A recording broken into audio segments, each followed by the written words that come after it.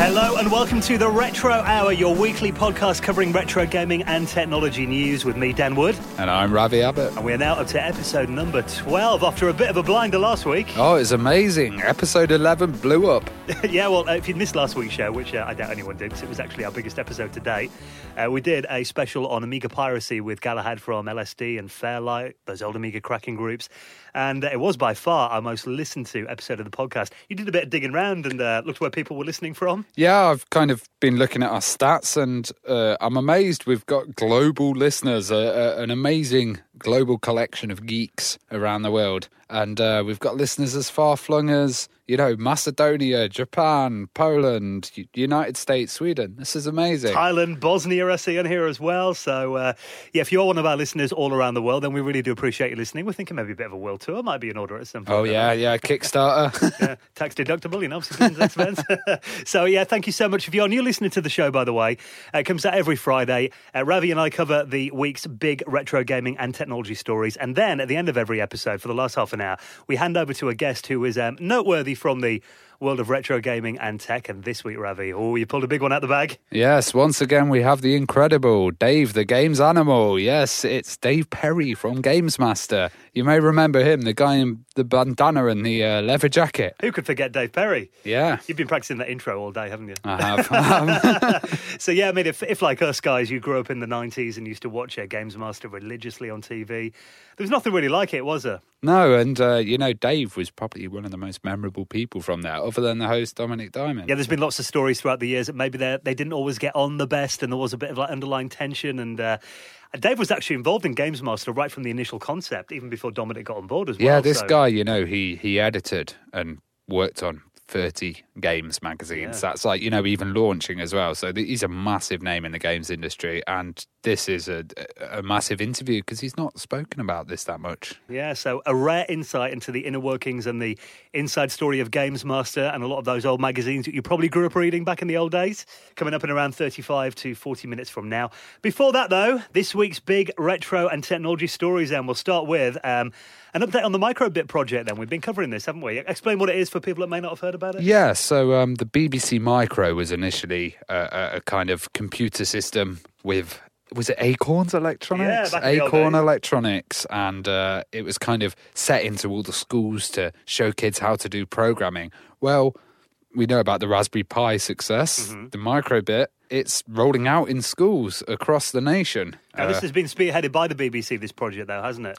It's spearheaded by the BBC, and it's a really interesting thing. So I've just been looking at projects on the BBC Technology website, and there's stuff like schools are sending microbits into the stratosphere with giant air balloons and measuring the temperature of what it's like in space. And they've got 1,009 microbits. They've put them all together and they've got little LED displays. Yeah, cluster, and they're making these LED screens. So, well, I'm looking at the companies that are involved here as well. Microsoft, Samsung, the ARM Foundation are on board with this as well. And it really is to teach kids coding. That's the essence of this project. But I've even been reading as well that, unlike a Raspberry Pi where you need access to the physical machine, what these kids can do is leave their microbit at school and actually access it over the internet and program it on like their mum and dad's laptop from home. So they can go home and that's amazing. So it's really good. It's teaching a whole new generation how to kind of create and how hardware actually works. Yeah. Which we don't want to lose that knowledge because we have loads of people with great computers that won't know anything to do when they're broken. Because I think that has been, you made a good point there, that has become a bit of a lost skill, I think, in the last couple of generations. Yeah, totally. It's like, they had to start doing lessons in the driving lessons. They had to start showing how to change tyres and how to check the oil because people were losing these skills. Yeah. So this is kind of reintroducing it. Yeah, when you buy a Dell laptop from PC World, they don't teach you how to change your RAM and everything. But that said, though, do you do tech support for your friends and family? I am the tech support for my friends and family, yes. I'm also tech support for the office, which is quite bad because we've got a tech company anyway, but they're, often busy. Well, I got my auntie, actually, I don't know why. I think I'm going to get her a Chromebook because... They're good for non-techies. Literally all she does like books holidays, bit of email and all that, but, every probably 2 or 3 months I get a phone call like, the computer's running slow again or, something stopped working on it, can you have a look? And I'll dial in on TeamViewer And the other day, I think there was 96 infections when I run MBAM on it. I'm like, what are you doing on this machine? Well, that's the thing. You always get this, oh, my son's good with computers. Yeah, or, you know, no, I'm not. Play dumb. So, Yeah. it's going to be a whole new generation of those now with this BBC project. Yeah, definitely. What kids you can call on when your computer breaks. Yeah, so hopefully we won't be getting high-end repairmen in the future. We'll be getting some kids wanting to learn. Now, this is a headline I never thought that I'd see. Steven Spielberg and the Movie Foundation working with Sean Parker, the founder of Napster.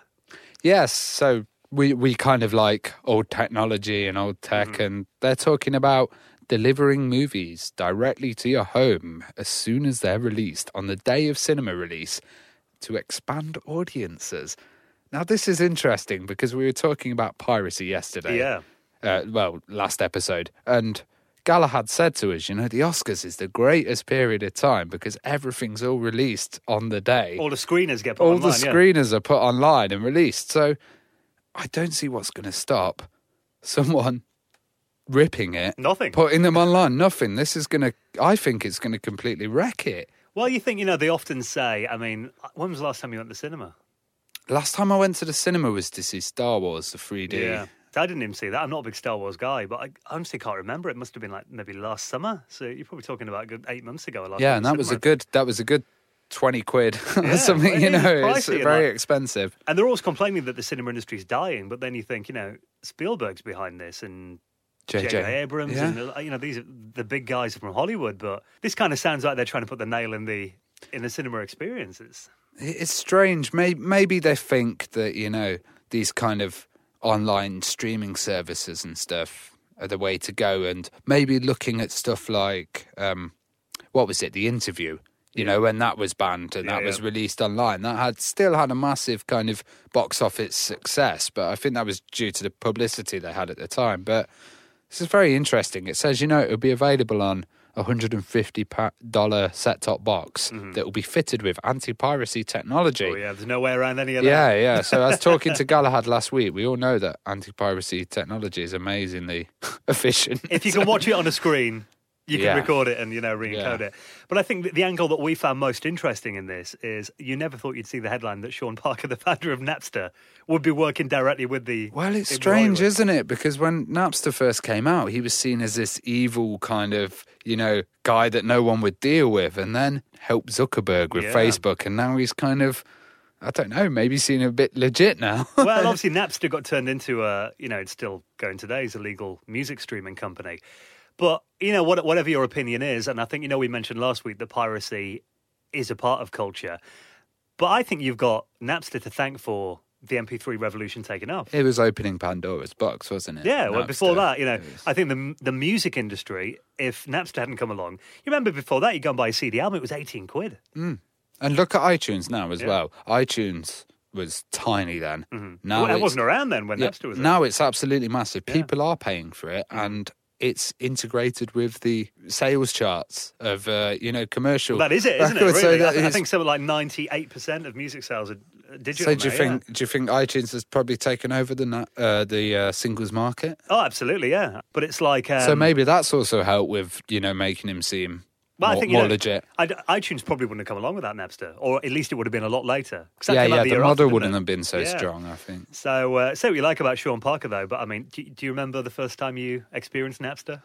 Yeah, actually. It was kind of crazy. We were in this computer club, and we'd all turn up with our computers, and my mate just plugged mine in. And then suddenly I was receiving thousands upon thousands of MP3s. And I was like, what the hell is this? Oh, my God, all this music. And I think we'd be able to download around 3 tracks a night. Yeah. It was incredibly slow. 128 kbs MP3. And a 3-minute song took about 25 minutes. So sometimes you'd have to time it as well, because every 2 hours our phone would disconnect. Oh, were you on NTL? So you had to like time it. So when you were downloading, the download would finish before the disconnect, because if it disconnected, you had to restart the whole download. Did it not resume? No, no resuming in the early days. But it digs. I used to be a big CD singles buyer. Back in my teenage years, I'd always go into like Our Price and Virgin Megastore and all that, and I get a stack of CD singles like this. Yeah. And then I think I was at college when like Napster first came around, and a mate of mine showed me it, and I was like, you had it open on one of the computers. I was like, what's this thing here? And I'd never really used MP3 before that either. And it was around the time I'd just got a PC, I think. My mum got me I think it was like a Pentium 2 or something, or Pentium 3 maybe. Yeah, I loaded up Winamp, and it was really cool not having to put a CD in the drive. And it was just getting that big fat Winamp list that took I 20 minutes to load. I love Winamp. Yeah. It's not my favourite music player, but... it really kicks the llama's ass. It does indeed. So there you go, Sean Parker, gone full circle, and now a core part of Hollywood, it seems. Yes. So he's in the industry. Interesting. Who'd have thought that would have ever happened? That's it. Now, this blew my mind.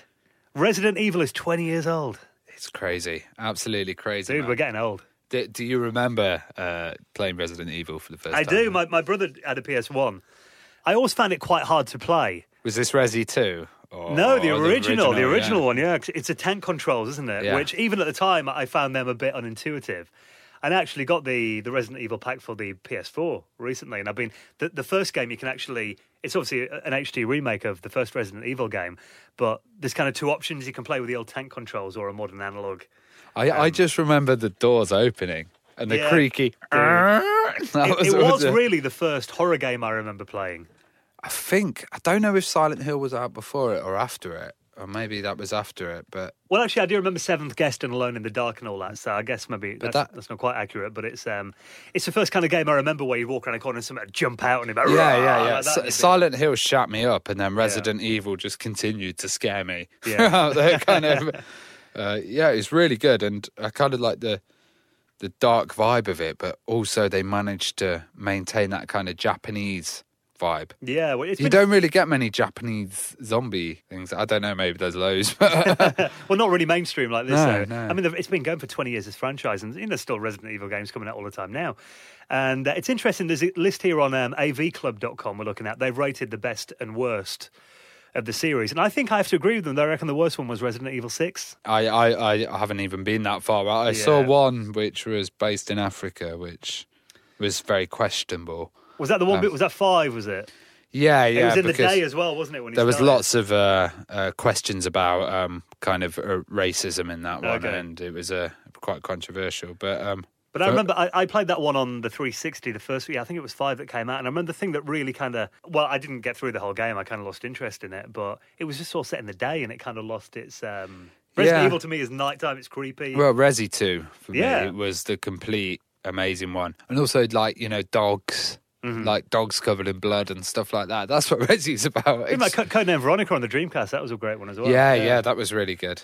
My mate actually does Resident Evil speedruns on YouTube, so he's just obsessed with, the old emulators and trying to do it as fast as possible. How quickly can he do it then? Oh, God knows, but there's records for every single Resi run, Yeah, speedrunning's impressive, but I'm not that good at games. I died like every few minutes. Well, that's it. You're half an hour in and then you do one mistake wrong and you've ruined the whole speed run. Oh, you've got to start again. Yeah. Who's got time for that? Yeah, that's it. Now, what do you think of this article then? This is on the Drum, and this reckons that touchscreen devices are going to become retro to the younger generation in the age of voice control commands and AI. This is very interesting because at work, we've got this kind of giant TV in the reception. I work at an art gallery. Yeah. And it displays the events going on at the art. And you'll be amazed at the amount of little babies that run up there and just start slapping it. Like thinking it's touchscreen? Thinking it's touchscreen and trying to see it's interactive. And these are toddlers, man. Mm-hmm. This is like standard for them. Well, I've got cousins that have got like, toddlers, like young kids have got like nieces and nephews. But then you give them an iPad and they know what to do with it straight away. And I remember one of my cousins telling me that like they put a book or a magazine down in front of one of the kids and they started thinking it was a touchscreen like a book, trying to use it. So, well, this is saying though, isn't it? This is basically saying that touchscreens are going to become obsolete. So it's saying that voice is going to take over, voice control commands, which, let's be fair, I mean, voice control commands have been around a long time, but it's still crap. I've heard that is it Amazon Echo? Yeah, I've not tried it. That's supposed to be good, but it's always been crap. Yeah, I remember my mate used to have it on his phone years ago when it first came out, voice commands, and we'd always try to get it to ring a certain number and it would come out with hilarious other options. And, when you look at even like Siri on the iPhone, I mean, I use Siri for basic stuff, but the amount of times you've got to say it over and over again. For example, listen to this. Hang on. Siri, beatbox. Here's one I've been practicing: boots and cats and boots and cats and boots and cats and boots and cats and boots. I could do this all day. Cats and boots and cats and boots and cats and boots and cats and boots and cats and boots and cats and boots and cats. That's all I use Siri for. Yeah. So, actually, this reminds me of a time when me and Dan were coming home drunk from the city centre in a taxi cab. Oh, we were comparing. And I had Cortana and you had Siri, and we were doing like a Cortana-Siri battle.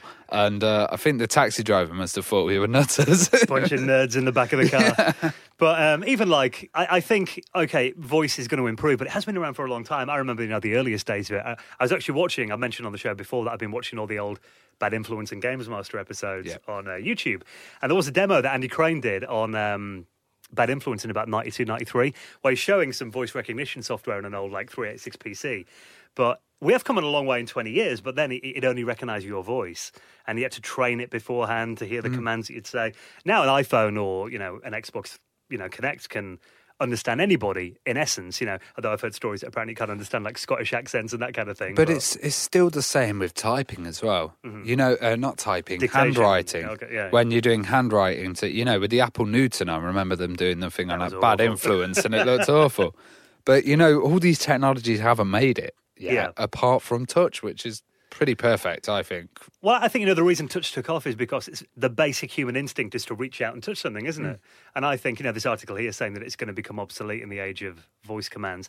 I've got an Xbox One Connect and it's awful. Literally you've got they made all this big hoo-ha about it going to be like, much improved over the 360. I use it to turn my Xbox One off and on. If it works. Sometimes it hears itself and turns itself off. Oh, God. But I come in the room, you'd be like, Xbox on. Xbox on, Xbox on, then it'll come on eventually. And you think, I could just get over and press the bloody button. I'm very quick than this. So voice is definitely not there as far as I'm concerned yet. I remember we used to have old touchscreens years ago. Before multi-touch. Yeah, and you'd have to like punch the screen to get any commands. We had them in here, like one of these screens was touching, like literally, you press on the screen, it'd be like about three inches from where your finger is on the screen, the pointer moves. Yeah. So, I'm not convinced that touch is going to fade away anytime soon, I've got to admit. No. Well, we've got another story here, which is the Humble Bundle strategy package has been launched. Now, this is Sega. What is Humble Bundle, then, for those that haven't heard? Humble Bundle has been going on for a long time, and this is a really cheap way to get games. Lots of games off Steam. So what it is they do these little bundles. They'll have, like, Retro Bundle, they'll have Platformers Bundle, or they'll have from different companies. And the idea is they're giving these out at a reduced rate so that they can earn money for charities. Okay. So you're encouraged to donate more, but you can pay $1. Well, it's crazy. You said you can donate $1, but this new the Sega strategy pack here, I reckon it's worth around $379 if you bought the whole. Yeah, separately, that's the crazy thing. So even if you donate $1 for charity and one for there, you're still doing your bit and you're receiving all of these games, And even like, it's got even the classic Sega stuff on here as well, stuff like Shining Force 1 and 2, Columns. Yes, this is awesome, isn't it? So you basically purchase this, you get all the Steam keys. Yeah. And they all just arrive in your Steam account, and then you redeem them all, and boom. And you're doing something for a good cause. Yeah, totally. And my Steam library is massive thanks to the Humble Pack. Well, we're recording this just before the Easter bank holiday weekend, so if you've got a bit of time over the weekend, this will keep you busy for an hour or two. Oh, definitely. Yeah, Total War. Recommend it. Very good games. Lock yourself in the room, get away from the missus for a bit. Yeah. Now, I got a new sexy bit of kit in the post last week. Oh, what was it? The Vampire 2. Oh, Dan, you're making me jealous. Now, if you haven't heard of this, this is the fastest classic Amiga accelerator, I think, pretty much, isn't it? Apart from the overclocked. It turns it into the fastest Amiga. Yeah. So, and this is for the lowest end Amiga, actually, it's for the Amiga 600. And there's a couple of guys who are working on this, and they're making all these by hand. I got mine off a chap called Kipper2K, very talented Amiga engineer. Just, it's all does it in his spare time. And I ordered mine before Christmas, and it finally turned up. And he put a serial number on every one, so I think mine's number 398. So you imagine he's made all these by hand in that time, so that's crazy, amazing. Man. And what this gives you, though, is, so you put it in, I think it's got 128 megabytes of RAM on it. It's got a really fast FPGA CPU that emulates a 68040. And I've got, we talked about upgrading our Amiga 4000s. My A4000's got an 060 in it now. Yeah. And I think it worked out at something like 4 times the speed of my Amiga 4000 now. It flies. It's Yeah. crazy. All these kind of old titles that I've been banging stuff together in accelerators to try and get running. Yeah. You can get this cheap one, Yeah. stick it in there, and it just flies. Well, it's even got HDMI out on it as well. And you can run it in 24-bit RTG modes and all that. And I mean, all right, I've seen a lot of guys on the forums going, well, what are you going to do? You're going to play Duke Nukem 3D on Amiga 600. Why not just play it on a PC? Thing is, though, this thing here, it's only, I think it was about €145, including delivery and everything. So it's quite reasonably priced. But it's just cool. It's just cool. Yeah. And also the fact that they've started on the 600 is great because, frankly, I wanted to chuck my 600 in the bin because before this... Yeah, there wasn't anything for it, was there there? wasn't anything for this. There wasn't even was there an indie vision for it? I think there was, but yeah, it was like, I think you had to remove your floppy drive or something to put it in. But now they're saying also what they can do is they can upgrade the graphics architecture on it. Yeah. So ECS, which is the enhanced chipset, or That's what's on there already, isn't it? Yeah, which was on there already. They can put in AGA on Yeah. it. Oh my God. Well, apparently the next one is going to be the Amiga 500. That's the next platform they're going to be working on with the 1200 coming after that, which makes sense because they're the most popular models. Now, I'm after one of these, and I've already sent them 2 emails. It's been about 2-3 months. I think it's probably going to be a year till I get this, so Well, dude, you're very lucky, Dan. I've sent him about 2 emails, and he'll reply normally after about a month or something. But there's a guy actually messaged me on Facebook, and he said, I ordered mine last July, and he still hasn't got it yet. So Have you seen the waiting list? I haven't looked at it, no. It's quite big. It's massive. It's like literally the whole community. Yeah. It's Well, like- dude, I mean, he said he's already sold over 500 of these, I think. I was looking on the forums, which I think people have been buying Amiga 600s just for this board. So you know what needs to come next? The remade Amiga in there. Yeah, well, you can do it all on FPGA. Yeah. So it's crazy that I think FPGA is for old machines. I mean, there has been an argument I've been seeing raging in the forums and that people going, it's not really an Amiga, is it? If you just, you're not using any of the original components. And yeah, I suppose there is a bit of that, but it's not really emulation, is it? You're just kind of simulating it more, I guess. Yeah, but also you're making it more compatible with the stuff you've got at your home. So, HDMI out. Mm-hmm. Of course it's not. I mean, it wasn't there back then. And you're still using the floppy drive, the same keyboard. You're still using the ports on the back, the joystick ports and the mouse. I think there's a lot of people in the camp that say this isn't real hardware, especially in the Amiga camp. Purist guys. But then you have them on every level. They say, if it's not a 1.2 kickstart Amiga 500, it's not a proper Amiga. Yeah, exactly. And I'm sure that happens with Nintendo. Yeah, if it hasn't got a cartridge, it's not the same. Yeah, or if it's, Well, I've seen, Everdrive's ruined game collecting. I was reading the other day, and it's like, well, dude, not all of us want to have pay £600 for a sealed copy of this. Yeah. So I think it is just the fact that it's so cheap, and I think I've been thinking about this before. You had there was a reason to buy Amiga accelerator cards. If you want to do WHD load, for example, you need a bit of extra memory. And you want to watch demos and stuff. Yeah, as well, some of them require slightly higher specs, but you look at even stuff like the 030 accelerators; they're about the same price as this thing. Totally. So you may as well just buy one of these. This has got everything in it as well. And it's going to get upgraded. So the software core in it can be upgraded just by downloading a file and putting it in. and it won't go hot and it runs cool, dude. Yeah, I mean, I put my finger on it after it's been on like an hour, like barely warm. Wow. Yeah, so I'll be doing a YouTube review. I think I've actually been hounded a bit more than the guys that are making the board have recently. I saw a meme that started with a picture of a skeleton saying waiting for Dan's review. That was, Thing is, though, dude, there's so much to set up because you want to demo it properly. What I mean? Well, now you're an Amiga celebrity. It's like, oh well, yeah, I you can't leave have the to house keep now, up. dude, Yeah. Sign these autographs. They want you 24 hours a day. Signing boing balls when I leave the house. That sounds wrong. Yeah, meant to. Right then, so Nintendo news now. Apparently, Nintendo were going to be killing off the Wii U this year. I was reading the other day, although they've denied it since. So, they've denied it since. Oh, okay. Well, this is actually it's a rumor that came out in a Japanese Japanese newspaper. It was in called Nikkei. I think I pronounced that right. It was a rumor that apparently came from within Nintendo, saying that they're going to be obviously they're making way for the NX, the next project. But a Nintendo spokesperson has come along to a website and basically says, this isn't an announcement from our company. From the next quarter and thereafter, the Wii U is scheduled to continue. So it says the next quarter and thereafter. I mean, that could be till the end of this year. But you think they've got to wind up production of it. I've never known Nintendo to keep 2 consoles on the market at the same time, really. No, I've never known them. They've said here this Japanese paper has got a very good track record with Nintendo. Rumors are pretty much always on the ball. But I imagine the reason they have to deny this, otherwise they're going to do a Sega. You remember like Sega did the Saturn's Not Our Future? Yeah. And no one buys it for till the new one comes out.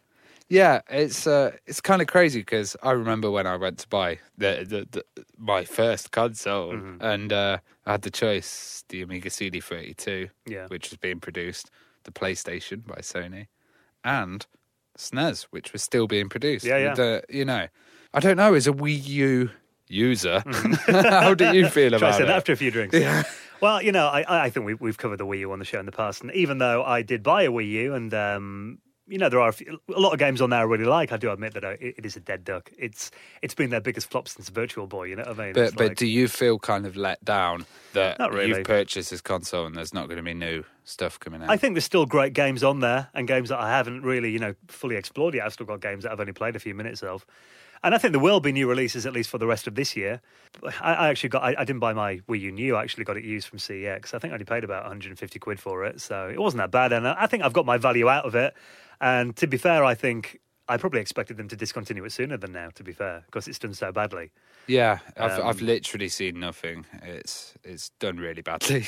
But they're saying, there's also, the only one I've played on is yours, Drunk. Yeah, I know one of the guy who's got one, and I played a few games on his house, and that was the reason I bought one. Cause it is a fun system, and it kind of brings back that you're playing like Super Smash Brothers and all that, and even like Mario Kart 8, which is amazing. Sitting there having a few friends around, you can do the 4 players on the screen at once. Yeah. And we've talked about it loads on the show. Sitting down having local multiplayer games over a few drinks, it's awesome. And for me, the Wii U is like kind of my party console when I got people around. I think just the brand was totally wrong. They should never have called it a Wii. Yeah, they should have totally disconnected with the Wii because it was a total different beast. Yeah, I mean, they tried to ride on the success of their biggest system, but it's just a different market, isn't it? Yeah. Speaking of old school Nintendo systems, I thought this was quite interesting. I saw an article on Reddit in the retro gaming sub. And this guy found that Nintendo of Japan have still got their website for the N64 up. So you can look at it. It's an old mid-90s pre-CSS website, all in Japanese. So, I can't understand any of it. But it is. It's actually the original Nintendo Corporation website. Showed all the controllers and stuff, and you can click and look at all the titles and things on here as well. And we should give this link to Dave Perry. Yeah, Dave's not a fan of the N64. You'll find out why in just a bit. But also, some of the other guys on Reddit have looked through, and they found that there are still websites up for the Virtual Boy's website still up. Oh, wow. In Japan. The Game Boy, the Super Famicom's website still exists. So for some reason, they're still, keeping these old pages hosted on their server, and they've never got around to taking them down. They've actually got a name, haven't they? A nickname. I think it's called Cob Websites. Cob Websites? Yeah, so that's wicked. Stuff that's online that never gets updated. So if you want to have a look at these old Nintendo websites, they've been up for nearly 20 years now, so I'd imagine they're going to hang around a bit longer. We'll pop a link in the show notes. A new Commodore 64 title now. This is quite interesting. We were talking about LucasArts and Lucasfilms games last week, weren't we? Yeah, we were talking about Scum VM. Yeah, and Day the Tentacle that's got a reboot recently in HD. This is kind of not an HD upgrade. This is a degrade, if you like. What they've actually done is they've ported Indiana Jones and the Last Crusade to the Commodore 64. They've downported it. Yeah. And this is awesome. Now, this has kind of been going on for a while. It was only released on the 16-bit platforms. But looking at it here, there's actually a YouTube video where you can watch a bit of the work in progress. I don't think it's quite out yet. But, you use a joystick or the cursor keys to move the cursor. And they've got all the commands there, the look at, the push, open, close. It is point-and-click adventure. And the graphics actually look really good. This looks wicked. Yeah, for the Commodore 64. Yeah. I think, they reckon it's going to be out hopefully this summer. But it's just going to be massive, I think. I'd like to see them do more stuff. I think the Commodore 64 could do a decent version of the first Monkey Island, for example. Oh, yeah. This is a really cool way of doing it because it does look... They've managed to translate the vibe of the Last Crusade. Well, a lot of those kind of early 16-bit titles, they weren't quite taking advantage of the new graphical powers of the systems anyway, were they? A lot of these. No. So it's just cool to see these games get imported to the 64, I think. So as somebody who's got a 64, it's always nice seeing new software. Now, a bit of a not light-hearted for the guy in question. Story to finish on this week. Have you got any old VHS tapes that you never got round to returning, Ravi? My dad once, on a particularly sunny day, went to return a VHS tape and put it on the dashboard of the car, and it actually melted. And then we had to take the melted cassette into the shop. Was that frowned upon, was it? Well, it was a bit of a crap video shop, so we didn't mind. I think we got fined a little bit, but that was it. There's a story here, a fellow called James Myers in America, and he rented out a VHS tape from a rental store back in 2002. Turns out he forgot to return the tape. DVD was kind of coming in then, maybe, you know. He thought, oh, forget it, you know.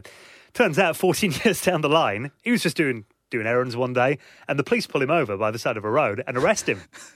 And he's like, what's going on here? So they're trying to fine him. Basically, the people that own this video shop that's no longer around obviously check their old records and be like, we never got that back, did we? They've got the police to go and arrest this guy, put out a warrant for his arrest. What? There's a court case coming up, and he's actually going to court over this. And there could be a fine of up to $200, apparently, for not returning this tape 14 years ago. What if he buys the DVD for 25p off eBay or the VHS? Guess what the film is?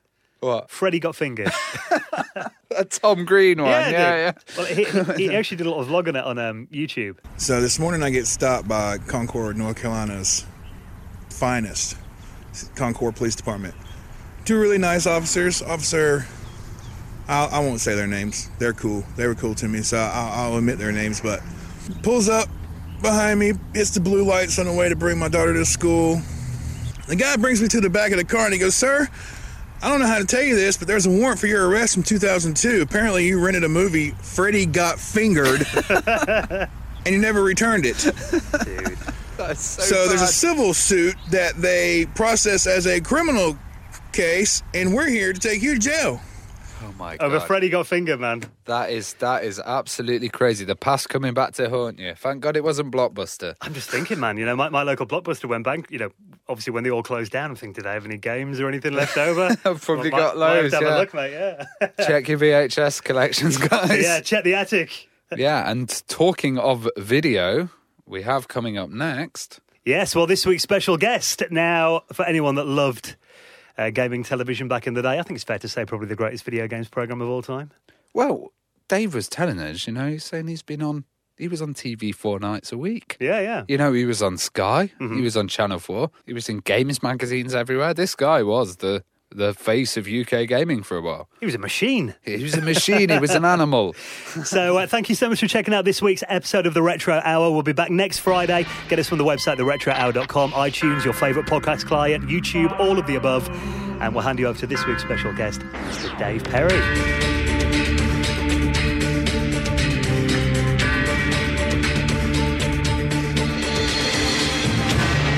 So welcome to the Retro Hour, Dave. We thought we'd start by asking what your first gaming experience was. Gaming experience? It's hard to remember. Probably somewhere, the two that stick to mind would be probably Space Invaders down at the local ice rink, or going way back, something like an old Atari machine, the old cartridge machine. You know, I used to have a friend that used to have that. We used to go around there and be amazed that we could play Centipede and things like that in his house. And he had an old Sinclair, and we used to sit on there and try and program, like you'd spend all night trying to get your name to come up on the screen. But that was how it all begun. And what was the first system that you owned yourself then? First system I owned myself had a 64, Commodore 64, not a Nintendo 64. And then what? After that, there was a few, but my favourite system, the one that actually locked me into it all in the end, was a Commodore Amiga. That was my favourite machine of all. That was my luxury purchase that really got me into making a profession out of gaming. So do you remember when you went from the 8-bit days to seeing the Amiga for the first time then? Was that quite a big step for you? Yeah, it was. We were playing on, we all had Spectrums and 64s and various Binatone Pong machines and that came out. And I went away to art school. And during those times, desktop publishing was just coming in, and we were getting into graphics. And I wanted a computer at home, but the early Mac SE machines were just very, very, very expensive and very cost prohibitive. And so I was working in a nightclub, and one of the bouncers was doing a little bit of computer teching on the side, and he recommended this new Commodore Amiga. And he said, they had a lot of desktop publishing programs on it, and it was going to rival the Mac. So there you go. Be careful what advice you take. So I spent all my savings on this Commodore Amiga basically to do desktop publishing. And of course, it was a Batman. It was called the Batman Pack, and it came with a bunch of games. I think it was New Zealand Story, Batman, and Hornet. And brilliant, and I just started playing and playing. Yeah, it was a huge leap forward. And you used to buy the extra 500 megabytes, like it was like a metal block that you put in the bottom of the computer that gave you the extra power. Sorry, 500K. So it gave you a megabyte of power, and it was just amazing. It's crazy to think about what you could do with a megabyte back then, isn't it? It is. Absolutely. You know, and then the Amiga started running demos for games like Shadow of the Beast and things like that, and we'd never seen that kind of sideways scrolling and that before. You know, so smooth, and it just opened it up. It was a whole new world, because before then games were very much just emulating the more basic stuff you had in the arcade. You know, you had your Galaxians and your asteroids and things like that in the arcades, and then when you got it on the home machines, it was just that little bit more simple and unexciting again. But when the Atari ST and then the Commodore Amiga came out, you know, we had a real idea of what we were going to be able to do, and that was it. You couldn't get us out of the bedrooms. So how did this lead to you kind of doing games reviews and publishing? Well, what it was like I say, I bought the Amiga basically to do desktop publishing. And at the time, there was a number of mail order clubs. You got to remember there was no internet or anything back then, so mail order was the way forward. And I joined a mail order club so I could get my games on the cheap. And you joined a club and you had a choice of subscriptions. And one of the subscriptions was a club called Confidential, which was role-playing games, which I was very into at the time. So I joined up with that, and I got the magazine through, and it was good, but it wasn't great. It definitely could do with a bit of razzmatazz, and I kept getting the magazines through, and then they were advertising for a deputy editor in this magazine, subscription magazine. At the time, I was living in a converted bus, and we were traveling around the country with the fairgrounds and the carnivals. And when we got to London, I got off the bus and went for the job at a company called Intermediates. Got the job, moved up there a couple of weeks later, lived in my Mini for a couple of days until I found somewhere to live. And within a year, I was their publishing manager. Oh, wow. So I also saw that you were working with Special Reserve, who were the games order company at the time. That's it. Special Reserve was owned by Intermediates. Intermediates was the name of the whole company, and Special Reserve was the department within Intermediate. It was co-owned by Tony Rainbird, who was behind Firebird Software, I believe. And he co-owned it with Anita Sinclair, who was Clive Sinclair's niece, I believe. And they both co-owned it. And at the time, it was she was running Magnetic Scrolls. And at the time, it became the biggest mail company in Europe. I mean, the business we were doing was colossal.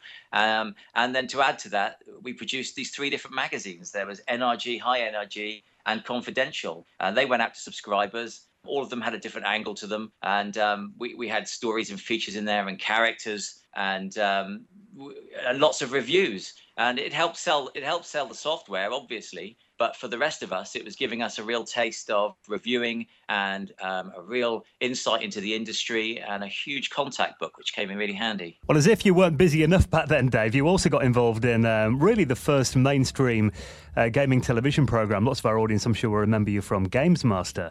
How did that come about then? How did you get involved in that show? Well, GamesMaster, I was at, like I said, I was at Special Reserve.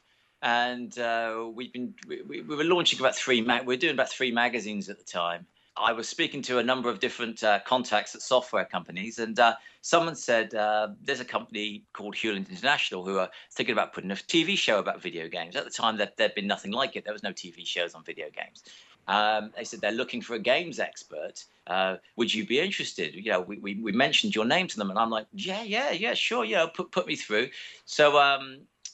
Hewlett International sorted out some interviews in Isle of Dogs, Canary Wharf. So I trundled off down there, got the gig, and then handed in my notice at Special Reserve, and then went to work for Hewland as part of a 5-man team they set up to launch the country's first ever video game show, which was GamesMaster. What were the struggles of bringing a video game show to TV then? Well, the struggle initially that Jane Hewland had, who was the boss of Hewland International, I believe, was just getting people to believe in it. And it's, the problem is still there. People still don't believe in the video games industry. Now it's a bit of a joke. It's a multi-billion-pound industry. It's the biggest youth phenomenon of the last 2 decades. And yet the TV companies don't believe in it enough to get behind it with programming. So Jane did an amazing job to convince them. And then problems. There were so many problems. We had to work out how we were going to take games that were basically geared up for days and days and days of gaming and find challenges that would fit within 2 minutes, 2.5 minutes each time, and then could be reset to the start again for the next challenger. They also had to be visually interesting, not too controversial, and it was very hard because gaming and the games industry was not set up for being used in this format. And then we had to find out what prizes to give, what accolades do you give people.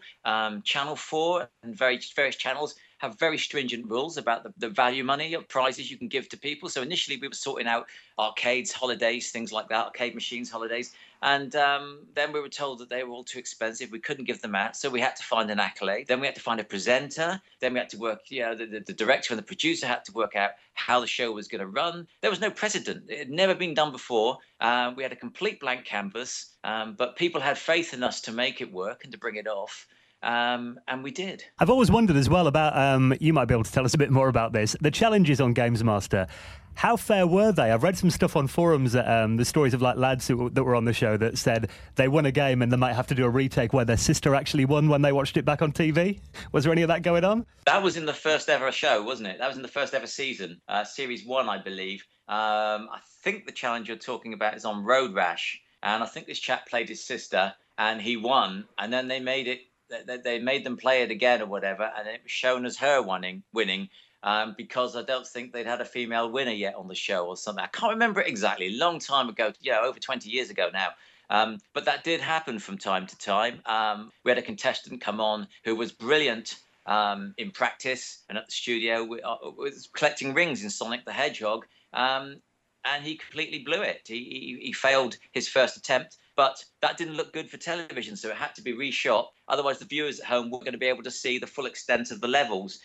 So television is a weird beast, and it's something I struggled with the whole time I worked in it. I worked for about 8 years in TV, and the thing I struggled with was the television show is way more important than sometimes the fairness to people, and a lot of it was about getting a good show, because you had to make sure that the people at home were getting to see something that they enjoyed, and sometimes I think some people did get a bit of a harsh deal, but we always tried to make sure everybody had a good time when they came on the show. You couldn't dish out those golden joysticks to everybody, could you? Well, we only had 20 for the first show, 19 or 20, so we couldn't have 19 or 20 more winners.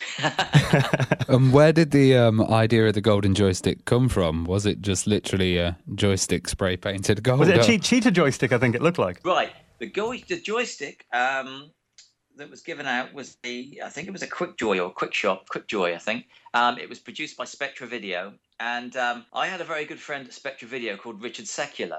Basically, when we found out we couldn't give the prizes out, we didn't know what to do. So rather than work in a vacuum, I sat down at my desk and phoned around a number of softcodes and spoke to people and peripheral manufacturers and told them, because I had to call everyone back and say we couldn't accept their prizes. I said, the problem we're having is we can only have a certain prize value of Channel 4. We need an accolade. And Richard Secular and Spectra Video, what they had been doing was two shop chains that were selling their joysticks, the highest sales in every store every month, they would give a golden joystick to the manager. And they had all these golden joysticks they had made up, painted gold. The inner workings were still in them on the first season, but the wires were cut out, and they were inside a plastic presentation case. And he said, I've got 19 to 20 of these sat in a warehouse. We're not using them anymore. How would they do? Brilliant. I said, well, send me one over and I'll take a look. They sent it over to me. I took it to the management team, and they loved it. And there the golden joystick was born. I think that has actually stuck in people's memories more than giving away like an arcade experience or whatever. Even like 20, 25 years on, people always remember the golden joystick from GamesMaster, don't they? It's like a crystal from the Crystal Maze. Yeah, and there are only so many of them. I mean, over the years, obviously more and more were given out. But like I say, on the first show, there's only 19 or 20 of them. And what a wonderful idea! It just absolutely hit the nail on the head. And when you've had a good idea, and when you've come up with a solution to a problem that absolutely works. When the longer you think about it, the better it gets. Have you got any then still? I did have one. I was presented with one by the GamesMaster team at the end of the first season. I decided to leave television and go back to magazine work. I've been offered a job with Paragon Publishing, which was a new publishing company setting up a magazine called Sega Pro. And I decided to go back to journalism. And the team took me out, and the editor, who was Cameron McAllister, and the producer, Adam Wood, presented me with the very last of the golden joysticks from the original batch. So I had that, to acknowledge my work on the show and myself as being the person who came up with the golden joystick in the first place, if you like. And so they gave me that one. But I sold it last year. Oh, no way. Yeah. Did you get some good money on eBay for it? I didn't eBay it. I eBayed a lot of games and that. I moved house last year, and I had I always thought I would one day have this mega games room in this house, and I had loads of collectibles, very rare things that I'd won over the years and had been given by companies, jackets from Games World, joystick from GamesMaster, things like that. And I thought I was good and games machines, every kind of games machine the companies had sent me through the years. And I just eBayed the lot in the end. I just thought, I'm never going to do it. I'm never going to set it all up now. And so in the move, I eBayed all my software and my video games machines, and then a private collector actually contacted me for the joystick, so that was fine. Oh, was that hard to let go of then, or? It was initially, because I told people I was going to sell it, and the thing is, in your mind, you think it's just sat in a back room. I'm not doing anything with it. Mm-hmm. Someone's offered me a decent amount of money for it. I'd rather it went to someone where it would be really. I knew this guy was a serious collector, so I knew the thing would be looked after. So I thought, well, as long as someone's gonna appreciate it, then that's fine. But then people start saying to you, "Really, you're really gonna let go of that?" And you start double thinking, don't you? You start doubting yourself. But yeah, in the end, it was okay. I was happy it went to a serious collector. Well, getting back to your early involvement in GamesMaster, then, were you on board before Dominic came along then? Oh yeah, we screen tested. I was involved in the screen testing. We screen tested a lot of presenters before Dominic came along for his screen test. Well, we didn't know what we wanted once again. We wanted somebody quirky, but definitely wanted somebody who was into the subject matter and appreciated what we were trying to do. So we were kind of looking for a quirky, geeky sort of person, I guess. Dominic has famously admitted in the past that he deliberately wore a gaming watch. Back then there were some watches that were out, and you could play like Space Invaders or Centipede or something on them. And he deliberately wore one to his screen test to emphasize how much he was into gaming and that. So, a shrewd move. Yeah. Was Dexter into gaming at all? I'm not sure whether he was into gaming at all. He, I think, like everyone, by the time season 3 came along, when Dexter became involved, of course, the world had gone gaming crazy. And I think everybody pretty much had a games console. Everybody of that kind of age had a games console at home that they played with their mates and everything. And I think he social gamed. I don't think he was a hardcore gamer at all. But he was brought in for a different angle, wasn't he? He was brought in because, in the early days, we were doing quite a culty thing, and we wanted to create our own buzz. By season 3, after Dominic had gone from season 2, I think the show had some momentum, and I think the people behind the show kind of wanted an established name. It's like, Leicester City at the moment doing really well with Jamie Vardy up front. But if they won the Premiership 2 years on the trot to keep the whole thing going, they might go out and try and sign a real big name striker to back him up. People behind the show wanted somebody with a kind of a youth following. Is there any truth in the rumour that Dominic actually left because of a McDonald's sponsorship that he didn't agree with? Dominic has said many times in magazines and papers now, I think I think that was one of the reasons he left. I think he disagreed with the sponsorship of the show. It's often been said that you and Dominic may have had a strained relationship as the show went on. Did you get on with him then personally? Well, with Dominic, we got on very well initially. Obviously, I was part of his screen test. I played the co-host in his screen test to sort of like help him through with the game facts while he was concentrating on selling himself as a presenter. And we got on great. And Dominic, it was the first show. We didn't really know what we were doing. We were making up to it along. Dominic spent a lot of time in the offices with us, going through challenges, seeing what worked, what didn't, because he was interested in all the games that were coming in and everything, of course. And we got on great, and we got on. And I've got some lovely pictures actually that I've never published. I will get published one day, I guess, of the winding up party at the end of the first season of GamesMaster, and us all going out for a curry together and everything.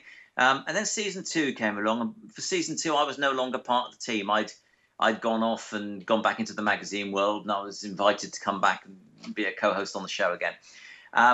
And something happened on season 2, and we haven't spoken about it because obviously we don't speak. I don't know what happened, but something changed on season 2, and he started taking exception to me for some reason, and I've never found out why. You just know when somebody has just got the hump with you a little bit. I didn't notice it too much through season 2, but it seemed to be after season 2. Things changed. You hear things and you pick up a vibe, and I wasn't too sure what was going on. It didn't bother me too much because I was in doing the filming and I was gone. But then season 2 he left. Season 3 Dexter came in, and halfway through season 3 they contacted me and asked me if I would come and be a full-time co-presenter with Dexter when they did the challenge in the London dungeons, and I came back and did that. It helped keep the show going because it was struggling. And then I don't know whether that was an issue for him. Maybe he felt I was siding with the enemy or something. I don't know. I think it kind of all came to a heat. The one thing that a lot of people talk about when remembering GamesMaster is the Nintendo 64 Mario bust-up that happened. Mario Gate. Yeah, Mario Gate. What happened then from your perspective? There'd been a build-up. I think it's season 4. If you see some episodes of season 4, Dominic is making faces behind my back when I'm talking to the camera and things like that. These are things I wasn't aware of, but I got told of afterwards. There were rumours that he didn't want me on the show anymore, which is okay, but still the production company kept asking me. So anyway, season 6, usually every year, we really looked forward to having a Christmas special because we got some celebrities on. And even though we were on TV 2-3 nights a week, whatever, with the game shows, we never felt like celebrities. And, you always look forward to what celebrities were coming on the show. And so season 6 was going to be different. They wanted to have a kind of a quiz. I don't know whether Dominic fancied trying himself out as more of a show host or whatever, but they wanted to have a quiz. They wanted to have it between the 4 main hosts on that show, so fine. But at this time, I was no longer working in the games magazine industry. I was now in the games industry two-footed. I joined THQ, and I was working on in charge of European marketing for them. And they phoned me up and asked me if I would come and do this Christmas challenge. And I wasn't too keen, to be honest with you. I didn't really want to do it. My boss at the time wasn't too keen on me doing it, but I agreed. We went along, and I agreed basically on the principle that the final would be decided on a neutral game. The director, producer Johnny Finch, had told me that Psygnosis were putting together a new level for the new Wipeout game or something. So that's fine. That's a good game. But when I got there, there was just a weird atmosphere. Me and Dominic had a falling out because he thought he said I'd ask for some questions to get the answers, and then when I got to the green room, everybody was playing Mario 64, and there was a bottle of champagne there, and everyone was having a drink and playing Mario 64, and I walk in, hi everyone, I've got my girlfriend with me, and why is everyone playing Mario 64? Oh, well, this is going to be the game for the final game. All right, that's not what I've been told.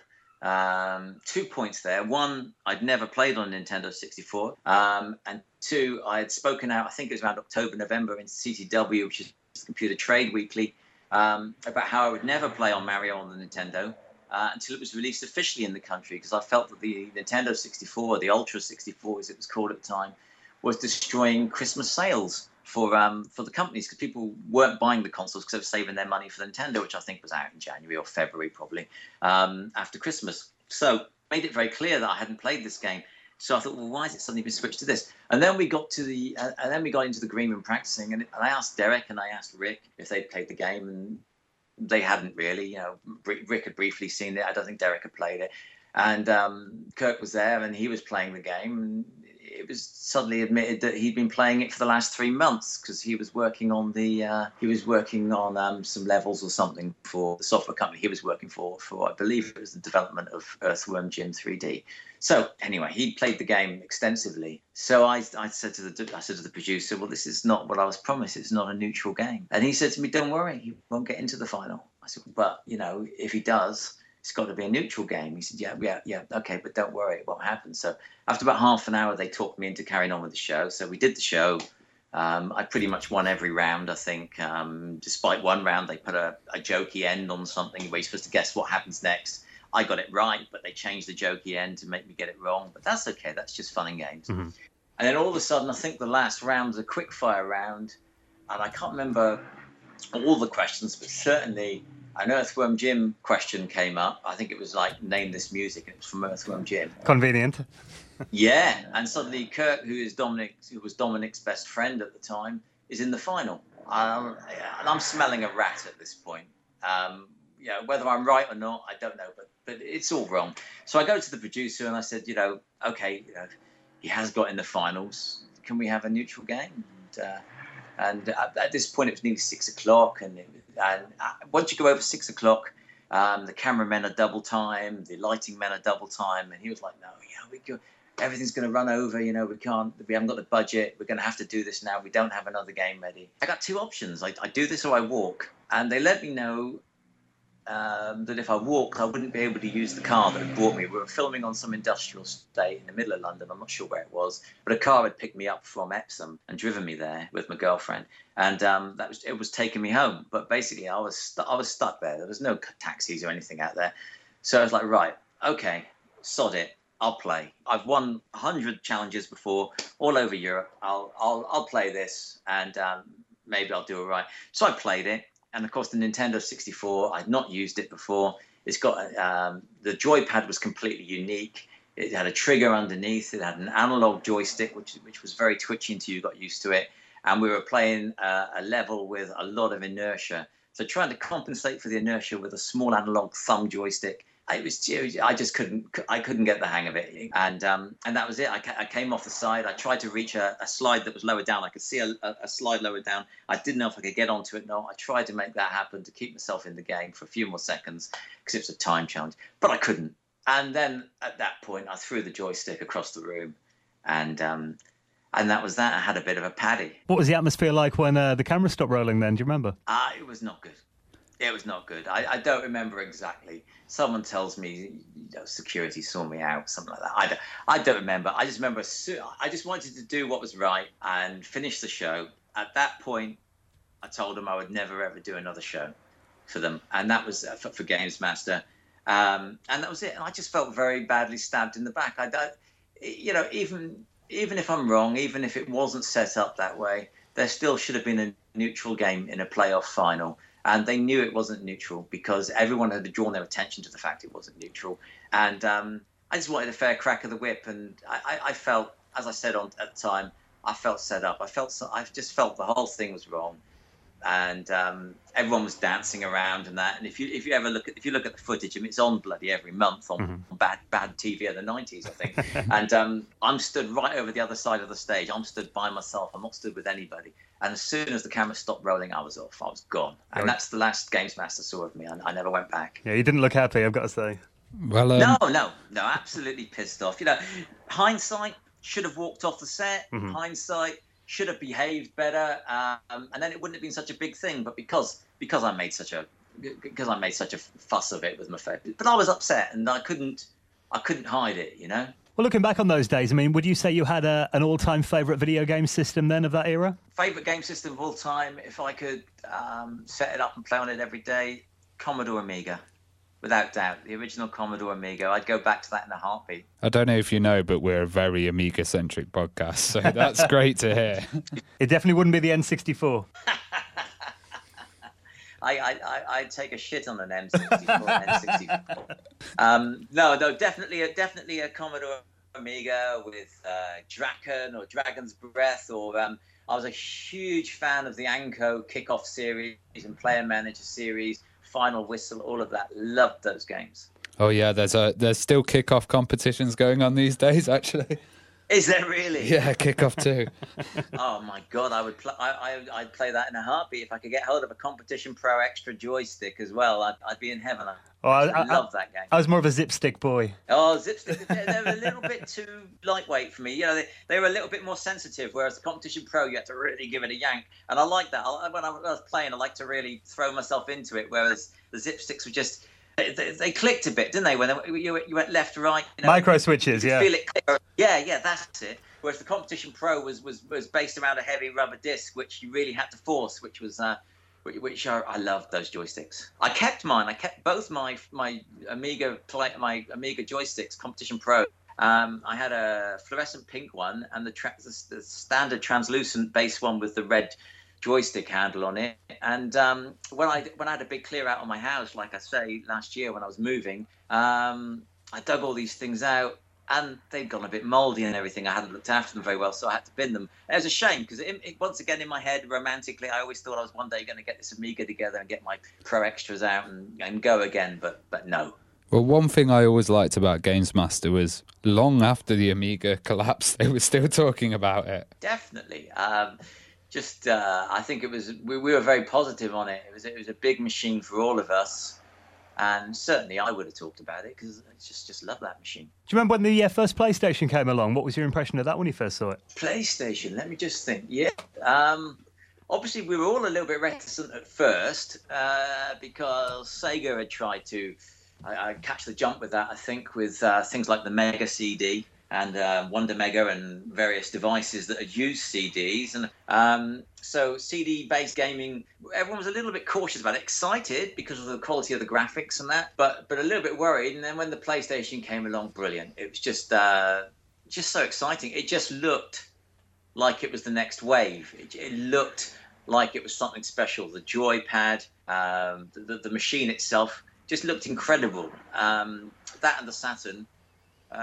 It was just a wonderful time. You just felt after all the little false starts with the Mega 32 little bolt-on used to stick on top of the Mega Drive and the various Mega CD versions and the Commodore C32 or whatever it was. There was a new system out like every 6 weeks at that point, wasn't there? Oh, there was stuff. I'm desperately trying to pull things together in my head. Yeah, there was stuff coming out left, right, and centre, and then.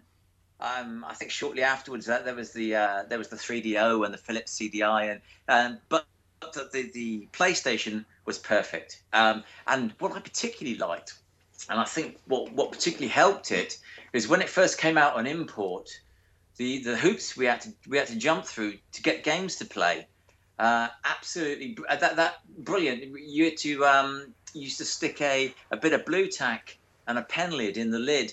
And switch over an official game after the boot sequence had gone in, and then put the other one in quickly to get it to play on the import machines and everything. You had to time it right, didn't you? You had to time it just right. And the thing is, although companies tend to hate that kind of thing, it works wonders for machines because it creates an interaction between user and machine as a bonding process, if you like. And some of us do bond with our machines. It sounds a bit naff to say it, but we just do. And I remember 10 years ago or so when the PSP came out, and there was a lot of homebrew software being developed for it, and people were eating that up and putting it on the PSP because the system was so open that you could manipulate it, and people loved that. And gradually Sony shut it down and kept putting updaters on it that gradually shut everyone out of the system. And it was a shame because when you could interfere with it and manipulate it, it was a fantastic piece of kit because we all like to have a little play around. We don't really like to be told what we can and can't do. And if you can actually interact with your hardware on that level, you feel a little bit more involved. Well, looking back on your career throughout the 90s in particular, Dave, I mean, you were a magazine publishing, you like Mega Pro and Mega Power, Games World magazine, obviously GamesMaster on TV. Do you ever kind of miss the pre-internet days of gaming? Definitely. Like everyone else, I use the internet now without thinking. I'm using it now. But it has taken away so much innovation, I believe, because people used to have to work out how to do things. People had to work at making contact. The community was closer because we had to use phones. We had to get in the car and drive to meet developers. We had to actually make an effort to get together, whereas now everything is just pinged around on email. And those relationships are nowhere near as good.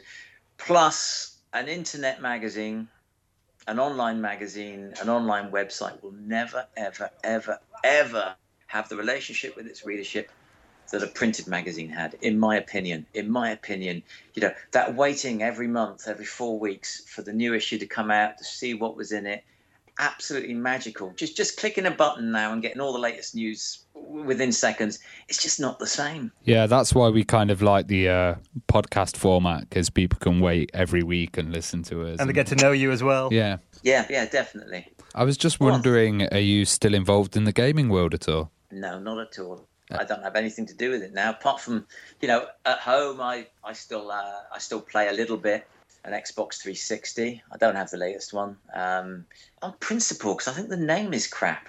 It is awful, isn't it? Xbox One. No, it's not. I remember Xbox. I remember the first Xbox. This is an Xbox One. Oh, we're trying to be clever. It's Xbox and it's all encompassing. Is it really? It's not that clever, is it? It's a bit confusing. So I'm not going to buy that. Too much money. When they want $500,000 for a machine when it first comes out, forget it. You're taking the fun out of it. So no, I haven't got that one. And the PlayStation 4, just not that bothered.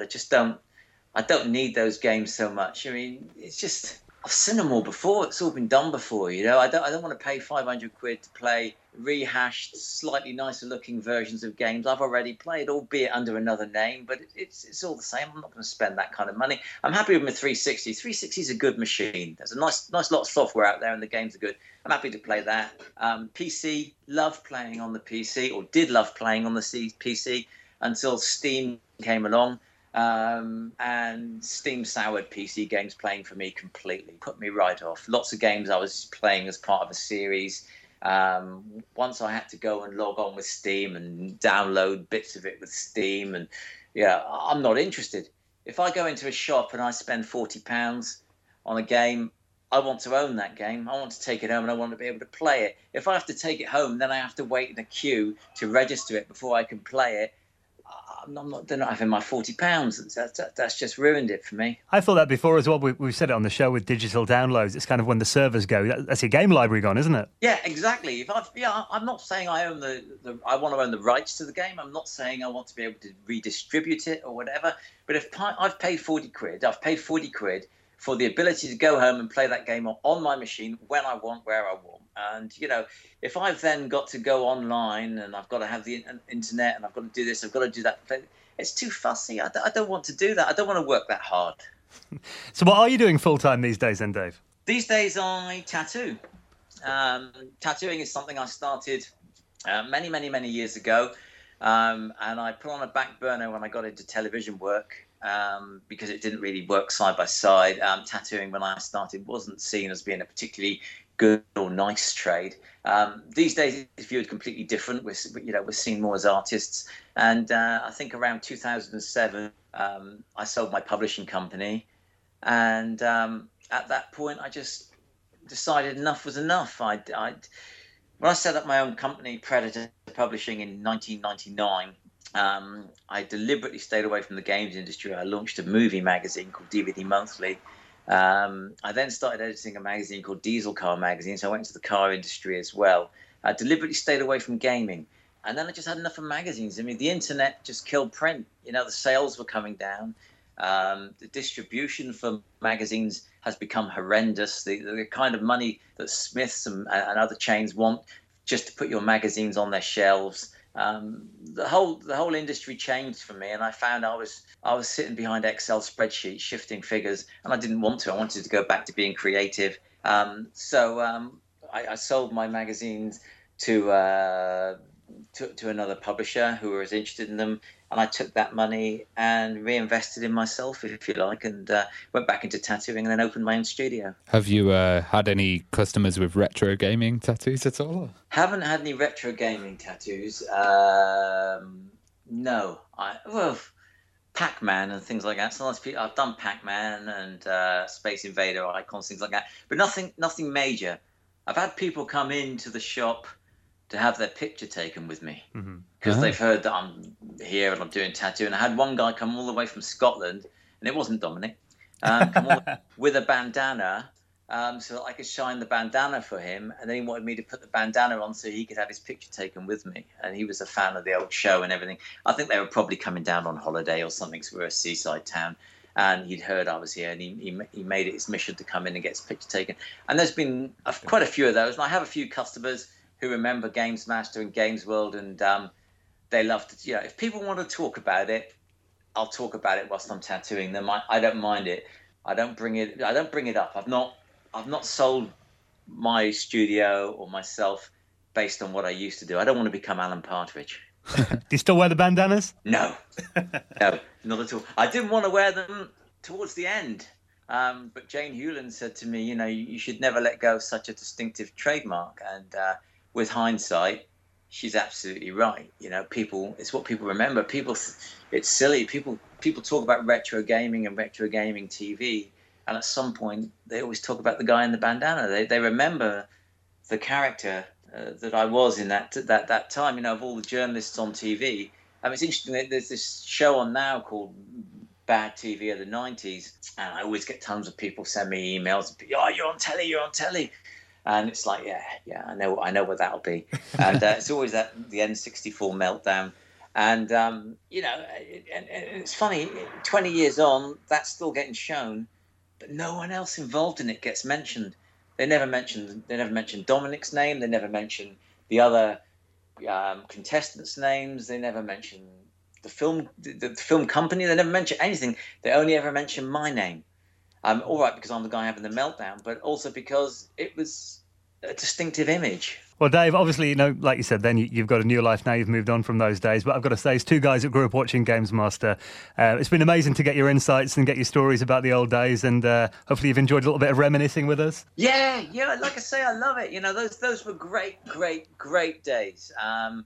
Superb days. I look back on it now, and at the time, I just felt incredibly lucky. I never for 1 minute thought it would be as important as it seems to have been to a great many people.